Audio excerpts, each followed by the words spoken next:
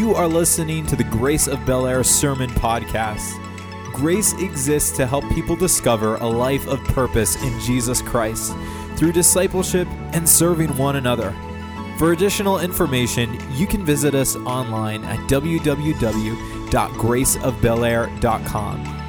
And now, we invite you to enjoy this week's sermon.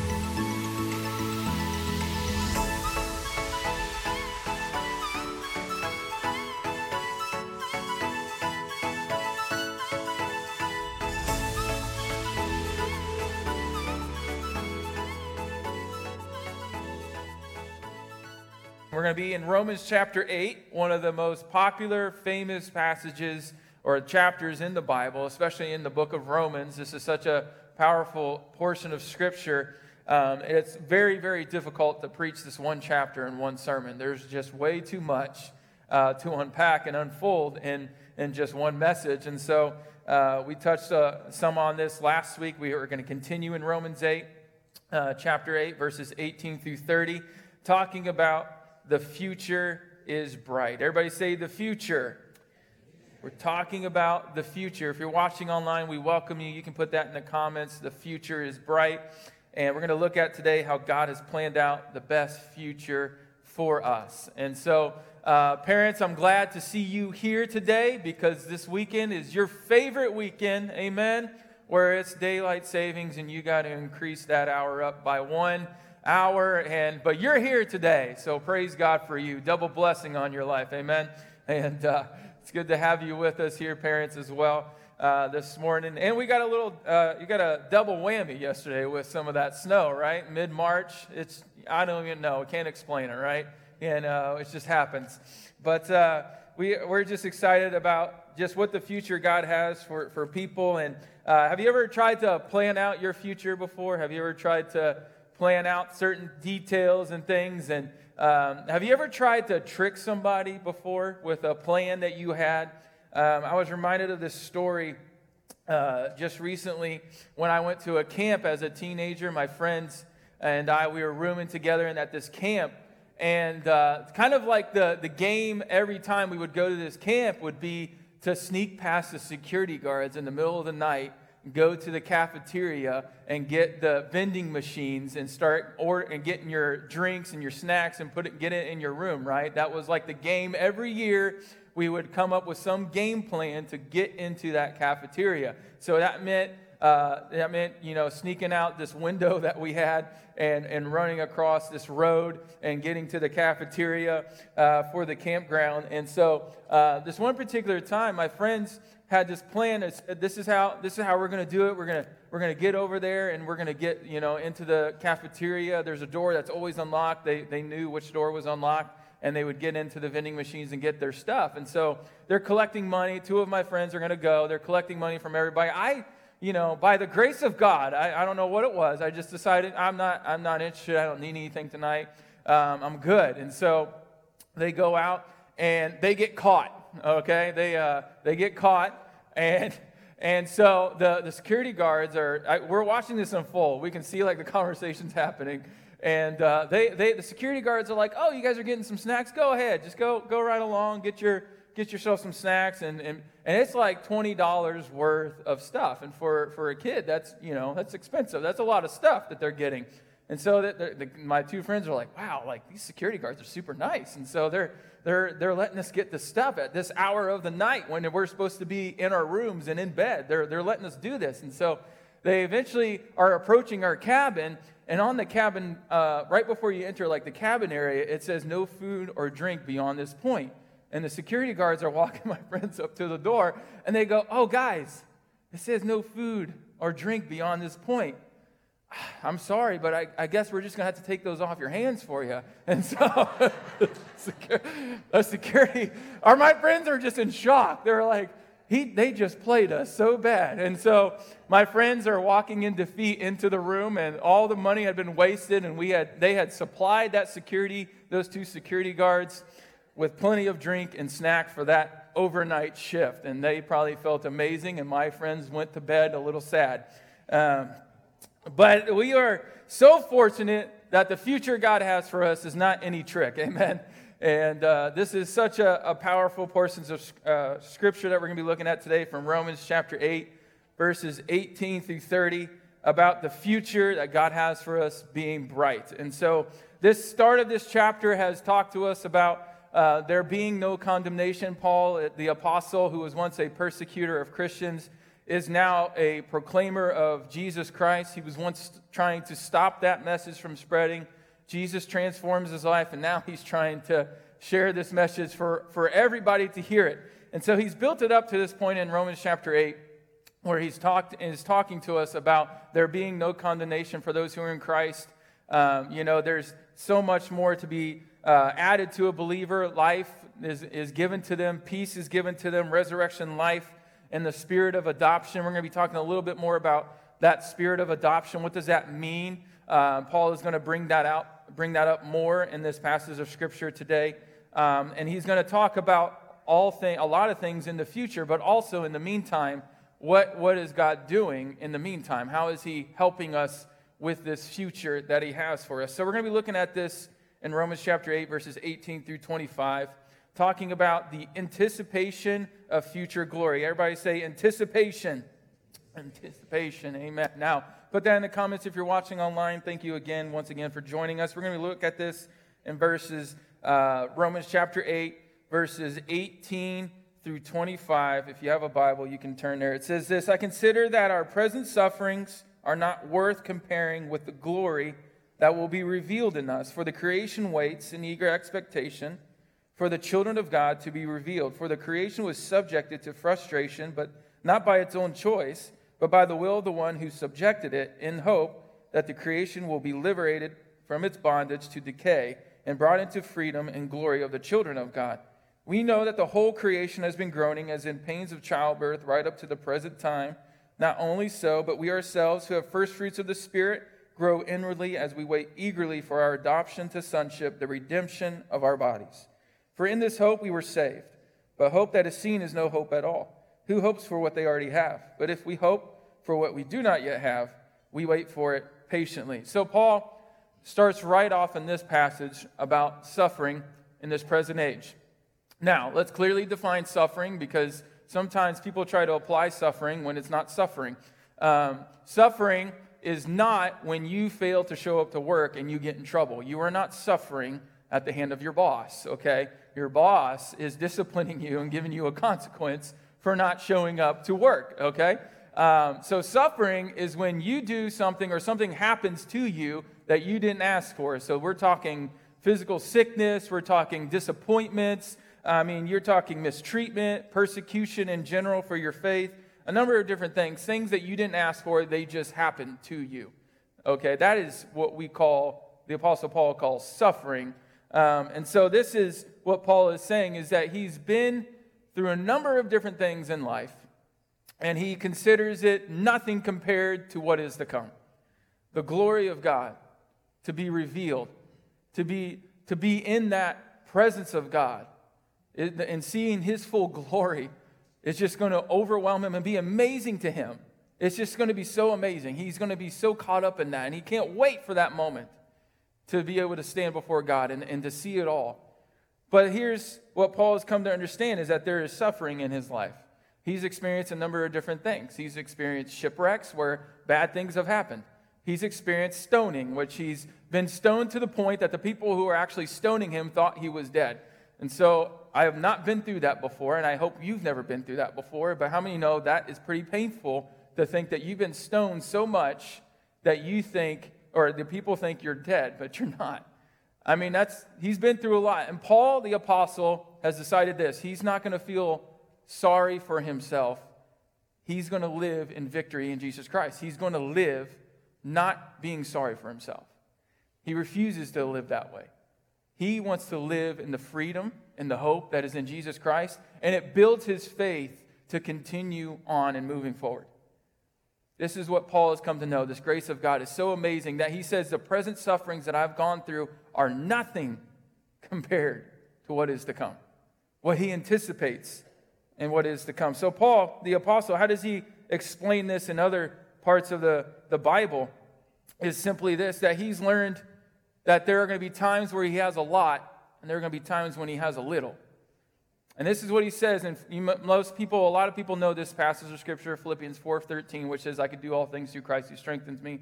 How many of you have heard that scripture before, right? It's a very popular Christian scripture that is mentioned often. The point of that scripture, though, is coming from verse 12, where he says this, that as he looks at his life, he's learned to have plenty, and he's learned to have not a whole lot. He's been in need. But he says, I've learned the secret to being content, whether I've had a lot or a little. I can do all things through Christ who strengthens me.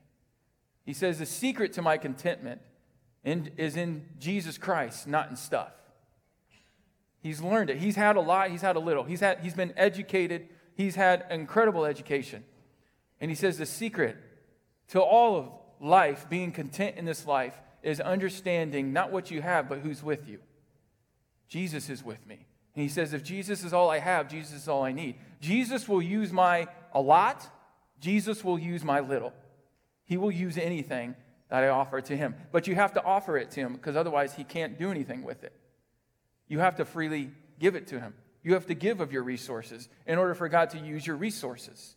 You have to give of your time if you want God to do something amazing in your life. You have to give him your life in order for you to experience salvation in Jesus Christ. You have to do something in order to receive it. And Jesus will come through on that. Now, this is important because there's so many things the world is chasing after, and the anticipation of it, you think it's going to provide some contentment of it in your life, but it doesn't. It's false. It doesn't fill the void in your life. The book of Ecclesiastes, an Old Testament book, Solomon, King Solomon, the third king of Israel, considered to be the wisest man to have ever lived. Smart. And so many people came to just hear him speak and hear his wisdom. The whole book of Ecclesiastes talks about how he's done so much in this life. He's pursued after so much. He's built things. He's built structures. He's gained wealth for himself. He's provided peace to his kingdom. He's done a number of different things. And he comes to the terms of looking at it and saying, it's all meaningless. All of it. And he says, I'm chasing after the wind. Because he got so convinced with the same things people get convinced today. I just got to do more. Do. So that I can have some kind of contentment in my life. Jesus taught us the opposite. It's not about doing. It's about being. It's about being in the presence of God and letting him speak over you, letting him transform your heart, so out of your heart comes the fruits of the Spirit: love, joy, peace, patience, kindness, goodness, faithfulness, gentleness, and self-control. It's all about the overflow from the heart, what is coming from the heart.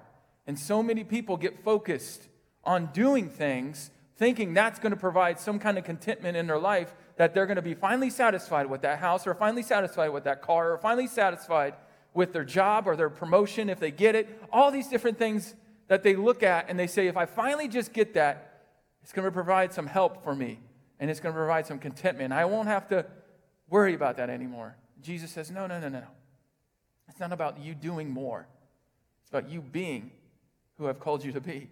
It's about resting in my love, resting in my grace. Paul says, I've learned the secret to being content. It's Jesus Christ. I've learned it. And he's had to learn it the hard way.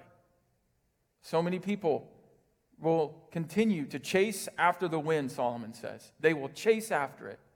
They will chase after approval. They'll never get it. Because they haven't rested in his love. When you rest in his love, you realize God already approves you. He already loves you. He's already died for you. He's already done that for you. So there's nothing that you can do that is going to make him love you more or love you less. He loves you, period. It's it. It's so powerful what Paul has come to know. In verses 19 through 21, he gets into some details about creation itself, about humanity. This is so important to catch because we are living in a fallen world. Paul has mentioned this already in the book of Romans, how the sin of Adam and Eve in the garden has impacted humanity as a whole. Romans 3 talks about, for all have sinned, fallen short of the glory of God. We are not sinners because we have sinned. We are naturally sinners, so it comes out of us. It just comes out. I didn't wake up one day as a 10-year-old and sinned and then came to the conclusion, I must be a sinner because I've now finally sinned. No. Paul says it's not that way. It is you are naturally a sinner, so it comes out all the time. And so Paul has mentioned that over and over and over. Now he's bringing us to the point of what creation is experiencing itself. Sin has not only impacted humanity, it's impacted the world. It's impacted everything. It's impacted plants, animals, you name it, the world itself. The world is going through growing pains. So it's not talking about here humanity when he talks about creation. It's talking about the things that are provided for us on this earth. It is going through painful things. And it says it's hoping for the moment where everything will finally be restored back to its original purposes. And that's what creation is doing. It's hoping for that moment. It's waiting for that moment. But in the meantime, we wait. And creation itself is waiting to be liberated from this original purpose. And so as we look at this, we've looked at this in Romans 7, but it talks about the cycle of sin, really what Paul is mentioning. And he talks about the cycle of sin. People try to do their very best, try to overcome sin, try to overcome their problems, their struggles all on their own. And Paul says, I've been through that. It doesn't work. And he explains the cycle of sin. And then at the very end of Romans 7, he says, who's going to save us from this kind of mess? And he says, thanks be to God, our Lord Jesus Christ. Jesus, he has come to a conclusion. Jesus is the only answer. Jesus came to earth and interrupted the cycle of sin. He interrupted the cycle. So that you and I, when we come to faith in Jesus Christ, he's interrupted the cycle of sin. And he's going to rescue you from that. And as you live as a believer, you are constantly putting sin to death in your life. Because Paul says in Romans 6, sin will not be my master. So I interrupt the cycles of my sin because I don't want to live in it any longer. It's such a powerful thing that Paul has come to teach us. And as we look in this in the second part of Romans 8, chapter 8, verses 20 through 25. I'm sorry, moms in the room, but he brings up probably a painful experience for you, but he brings up the whole idea of childbirth, right? Paul says that he's using an illustration here about childbirth, and it's not a pleasant experience, right? But how many know after the experience is over, after you hold that child in your hands, there produces all this kinds of joy, right? So Paul is talking about how creation itself is waiting to be liberated. So at the moment, it's painful for creation, it's painful for humanity, but in one moment, it'll be liberated, and there will be joy. There will be peace. There will be original design back in order again because of what Jesus has done for us. And this is such a powerful concept as we look at this. And so as we look at this whole idea, he talks about a number of different things. He talks about the adoption. So what does adoption mean as what he's talking about? Well, I believe he's mentioning, since he's writing to Roman Christians, that he is, in his mind, he is thinking through the way Romans adopt children. So in Rome, this is what would happen, is that they would pick a child, they would adopt them into their family. Everything that the family has is now considered that child's as well. But here's the crazy thing that would happen with the adoption process.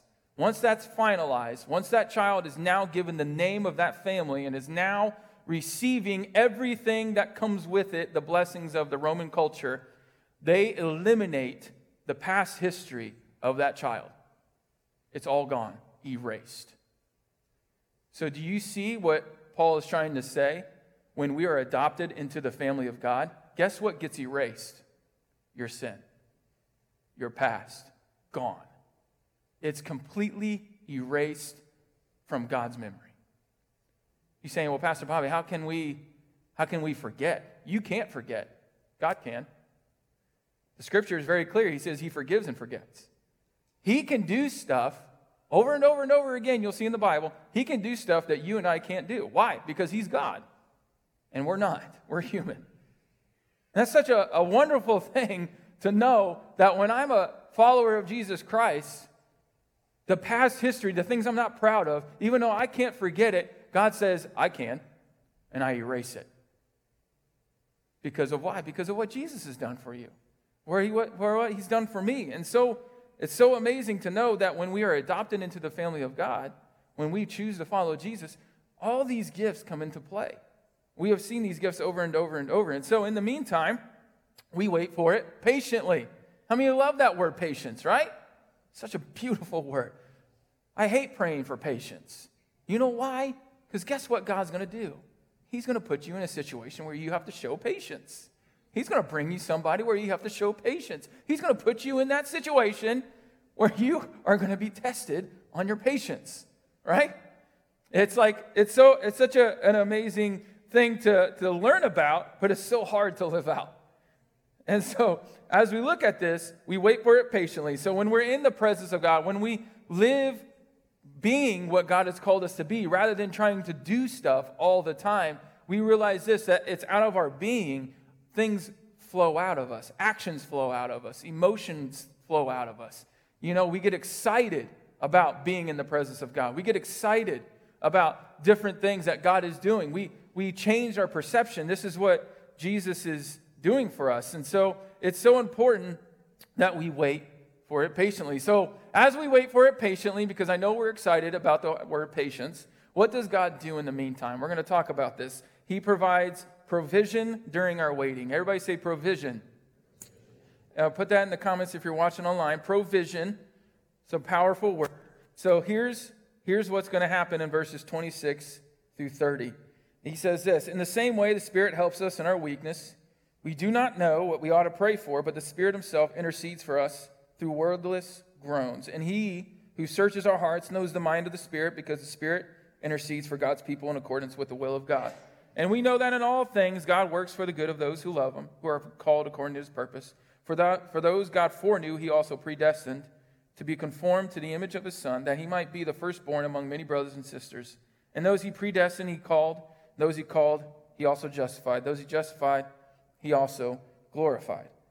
And so the Spirit of God, Paul has brought this up several times already in Romans, about the Spirit of God coming into the hearts and the lives of believers. Those who decide to follow Jesus, make that decision, the Spirit of God begins to work in you and lives in you. That's what Paul's very clearly shown us. Jesus has shown us that too. And so at this moment, what is going to happen is the Spirit of God is going to go intercede on your behalf. You have a helper, Jesus called him. You have a helper. So this is the encouraging thing to know when it comes to this, because it says on behalf of groans that words cannot express, but it says he who knows the mind of the Spirit. So who is he talking about? God. God knows the mind of the Spirit. So guess how the Spirit is helping you? Have you ever approached a situation or somebody that you want to pray for and you don't know exactly how to pray for them? You don't know how to pray for the situation, right?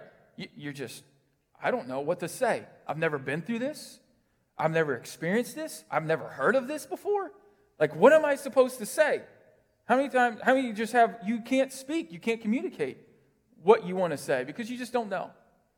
This is the good news when it comes to approaching God through prayer, is that you don't have to pray something exactly, perfectly the way you think it should be so that God will actually receive what you're trying to say to him. It says the Spirit will help us in our weakness, and he who knows the mind of the Spirit. This is what it's saying. He's interceding on your behalf. So what is the Spirit doing? He is helping communicate to God what you and I fail to communicate. Talk about the grace of God. He is communicating things to God that you and I fail at communicating. We can't explain it. We can't express it enough. And so we're trying our very best. Paul is saying, for those who think they have to perfectly pray a prayer in order to receive something from God, stop.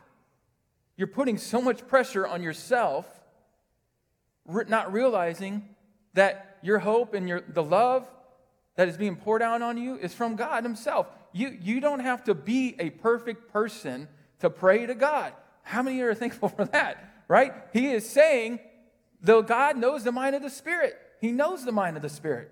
And so he's going to help you in your weakness, what you cannot do. He's going to provide his grace to communicate it.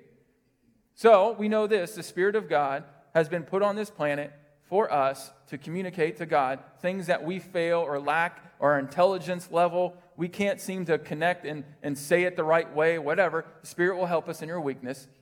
In the same way, Jesus is in heaven interceding on our behalf. So guess what? You have intercessors. You have the Holy Spirit. You have Jesus Christ, the Son, interceding on your behalf. As I explain this is why I'm just like, I want people to know about this. Because he is constantly pouring out his grace upon people over and over and over. So he's interceding on our behalf. Because God is looking at your heart. He's not looking at your intelligence level and how you communicate perfectly. He's not looking at that. He's looking at your heart.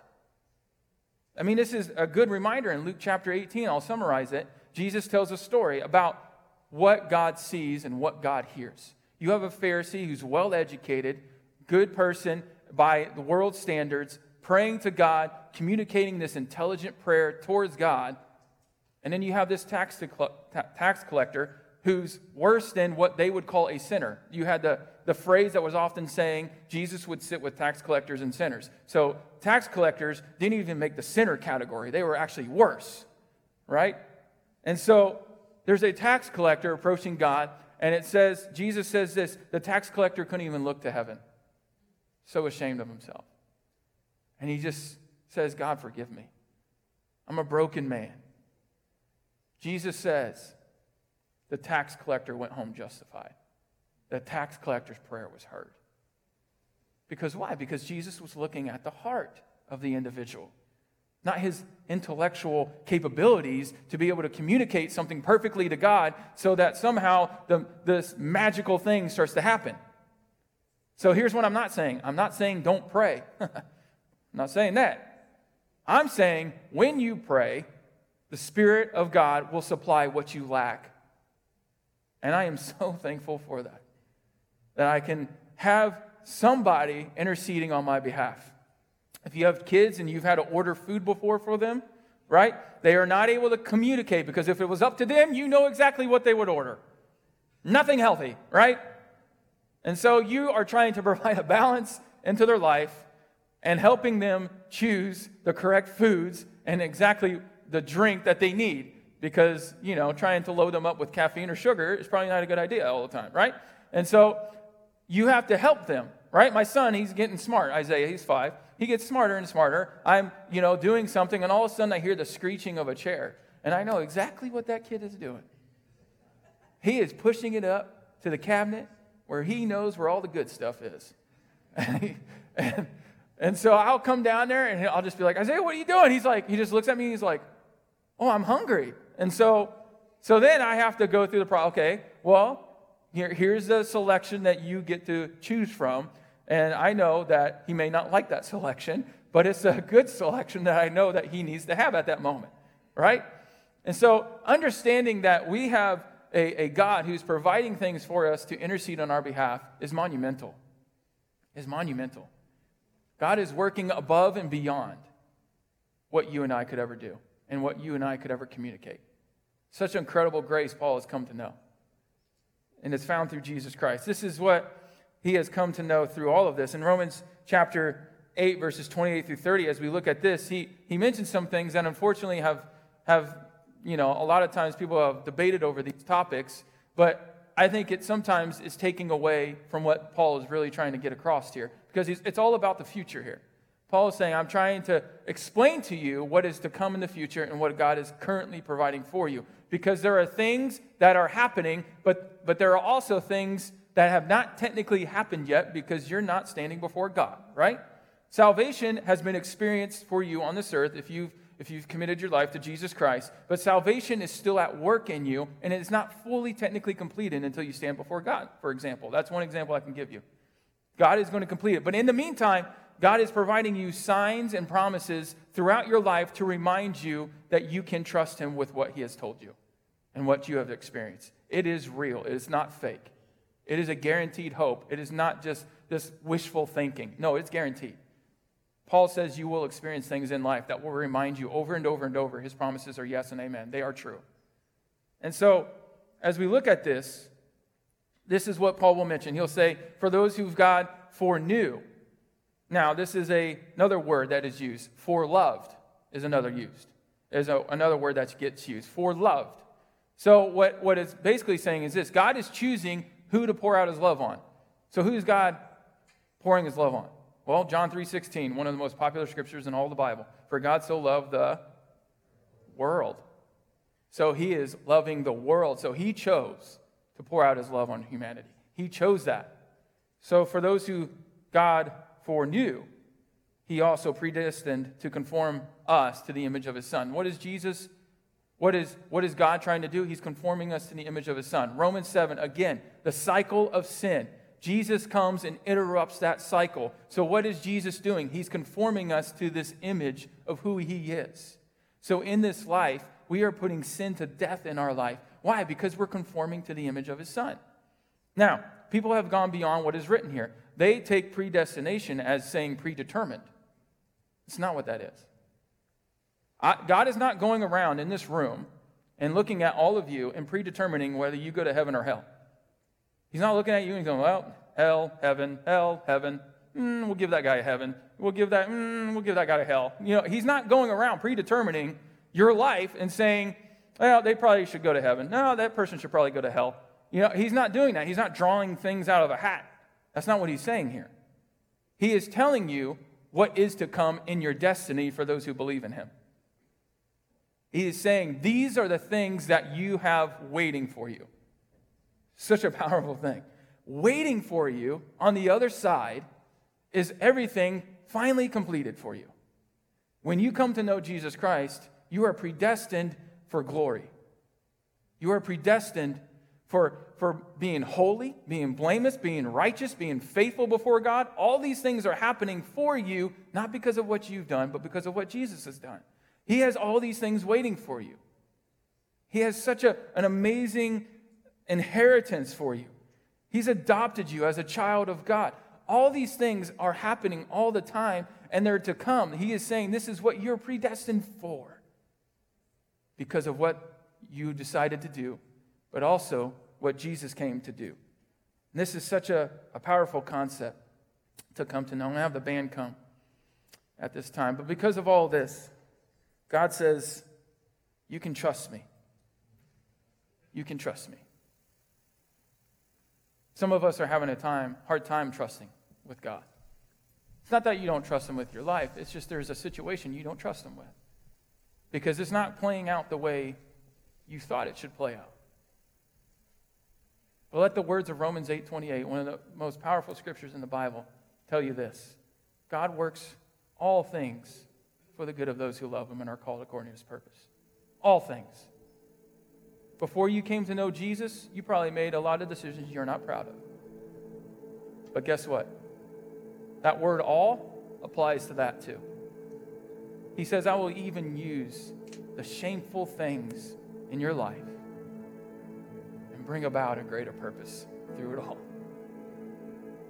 Paul was a persecutor of Christians, tried to stop Jesus Christ and the message of that from spreading. And now God is working for the good, even in Paul's failures. Once a person who was trying to stop it is now proclaiming it to the world. And is so determined, he's willing to go to Caesar in Rome to proclaim it. You talk about a man that's bold and does not care if he lives or dies. He says, for me to live is Christ, but to die is gain.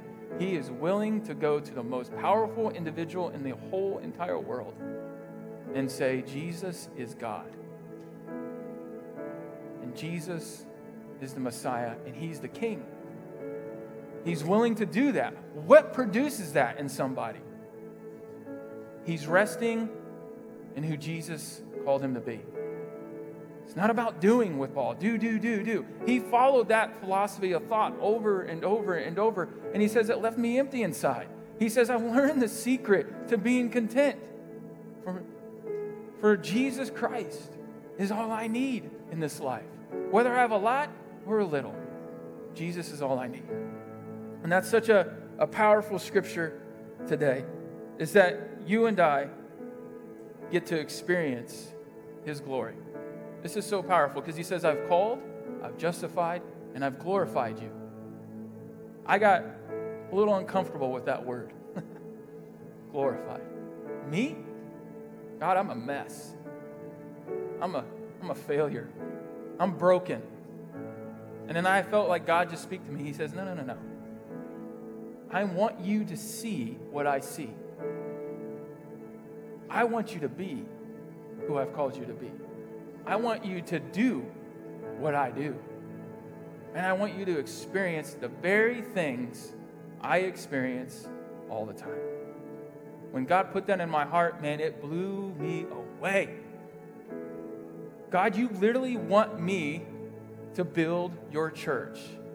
Yes. And you get to do things and to be things and to experience things that he gets to experience all the time. And Paul is saying that is amazing. Why? Because of his grace that he pours out on people and he pours out on you. You get to feed the hungry. You get to share your story about how Jesus changed your life and even correct people at times. Because I've had people saying, Pastor Bobby, you changed my life. And I'm like, no. I didn't transform anybody's heart. I didn't transform your life. Jesus transformed your life. He's just choosing to use me to bring glory to his name. We have to be careful of receiving glory that actually belongs to him. God has given us gifts and blessings all over the world. But there are people all the time who are receiving glory from themselves rather than giving glory to the one who gave them the gifts and the talents in the first place. It's about not glorifying yourself. It's about glorifying his name. Because he's the one that's done all the heavy lifting for us. Paul is saying this life that you have given me, the influence I have, I don't deserve any of it, but I give glory to you because you deserve all the glory, all the honor, all the praise, because you've done all the heavy lifting for me, and all I get to do now is just be who you've called me to be. I get to rest in your love. I get to rest in your grace. I get to rest in the fact that you will look at me and say, well done, good and faithful servant, and I know I don't deserve to hear that word faithful declared over my life. Paul is blown away. So he chooses us. He glorifies us. You know how he glorified Jesus? He humbled himself. Jesus did. He humbled himself, put himself on the cross. Because he lowered himself, God glorified him through the death on the cross and the resurrection from the grave. In the same way, when you come to know Jesus, the key is the very word Jesus said to do: repent. People don't like that word. They look at it offensively. I choose the opposite. I perceive it the way I think Jesus meant for people to see it. Repent is you laying all down and saying, thank you, Jesus. It's not based on me, but it's based on you. And thank you for doing all the heavy lifting for me. So I will gladly repent because it takes the pressure right off for me trying to be something I'm not, trying to do something that you've never told me to do in the first place. I just get to rest in who you've called me to be as a child of God, to build your church, to do that whatever way, shape, or form, whatever that looks like, whatever gift or things I lack in my life. I know your grace will be enough and supply what I need for those moments so that the kingdom of God can expand all over the world. Paul says, this is what I've come to know and understand. Amen? Amen. Let's stand to our feet this morning. If you're here this morning